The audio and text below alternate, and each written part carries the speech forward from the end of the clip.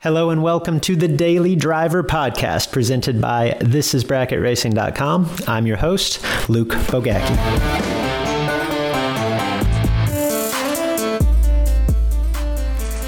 Data acquisition. There is so much available at our fingertips these days, right? Take one look at the Autometer website or RacePack or Computech or FuelTech, and you just see sensors upon sensors of options to measure just about anything that you can conceive of on the racetrack. It can be a little bit overwhelming, right? What's necessary? Is any of it necessary? What is helpful?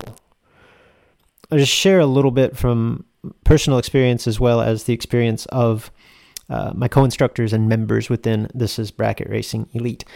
Is data acquisition an absolute necessity? Like, are you pissing in the wind to go to the racetrack without it?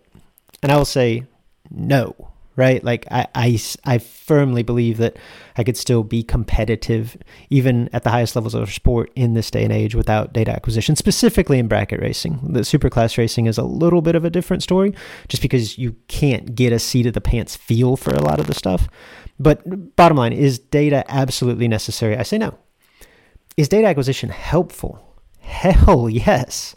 In my experience, I think the easiest way to simplify this is to say that with data acquisition on board, I can learn in 2 runs what may have taken me 20, 30, and in some cases, data acquisition shows up things that I would never pick up on without it, right?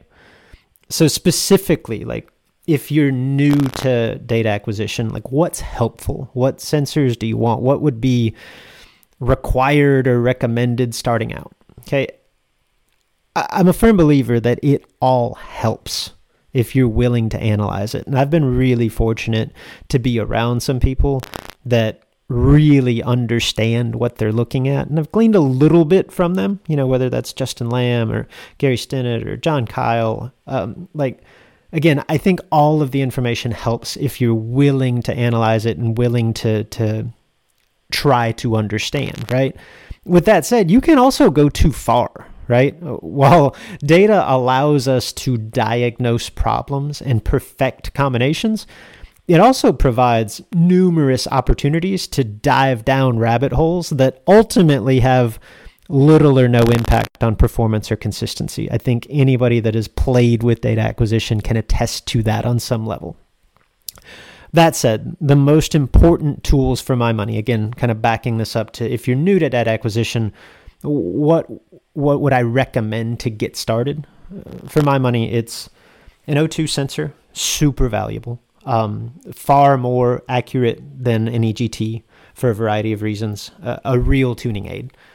I'm a big fan of a vacuum sensor, regardless of your combination, simply because it provides a pretty solid insight into the health of your motor and perhaps your vacuum system as well, even more so, I think, than oil pressure. I think a drive shaft sensor is a really important tool. It's not allowed at some bracket races, at some big dollar races, and at some ET finals events. But when it is allowed, it can show you so much, to the point that at times now I've become so dependent on it that I feel a little bit blind when I go to races where I have to disconnect it. It's a really valuable tool for seeing exactly what your car is doing on the racetrack. And then one that actually comes in most data acquisition systems that a lot of racers don't pay any attention to, myself included, for the first several years that I had data acquisition, but is really, really valuable, is G meters. And actually seeing the movement and momentum of your car versus the drive shaft graph in particular, or even the engine graph in some cases. So like I say, if we're to focus on a few sensors that I think hey, if you're starting out, this is where I'd start with: O2, vacuum, drive shaft, G meters, in addition to, your normal stuff and things that you want to monitor, like temperatures, oil pressure, etc.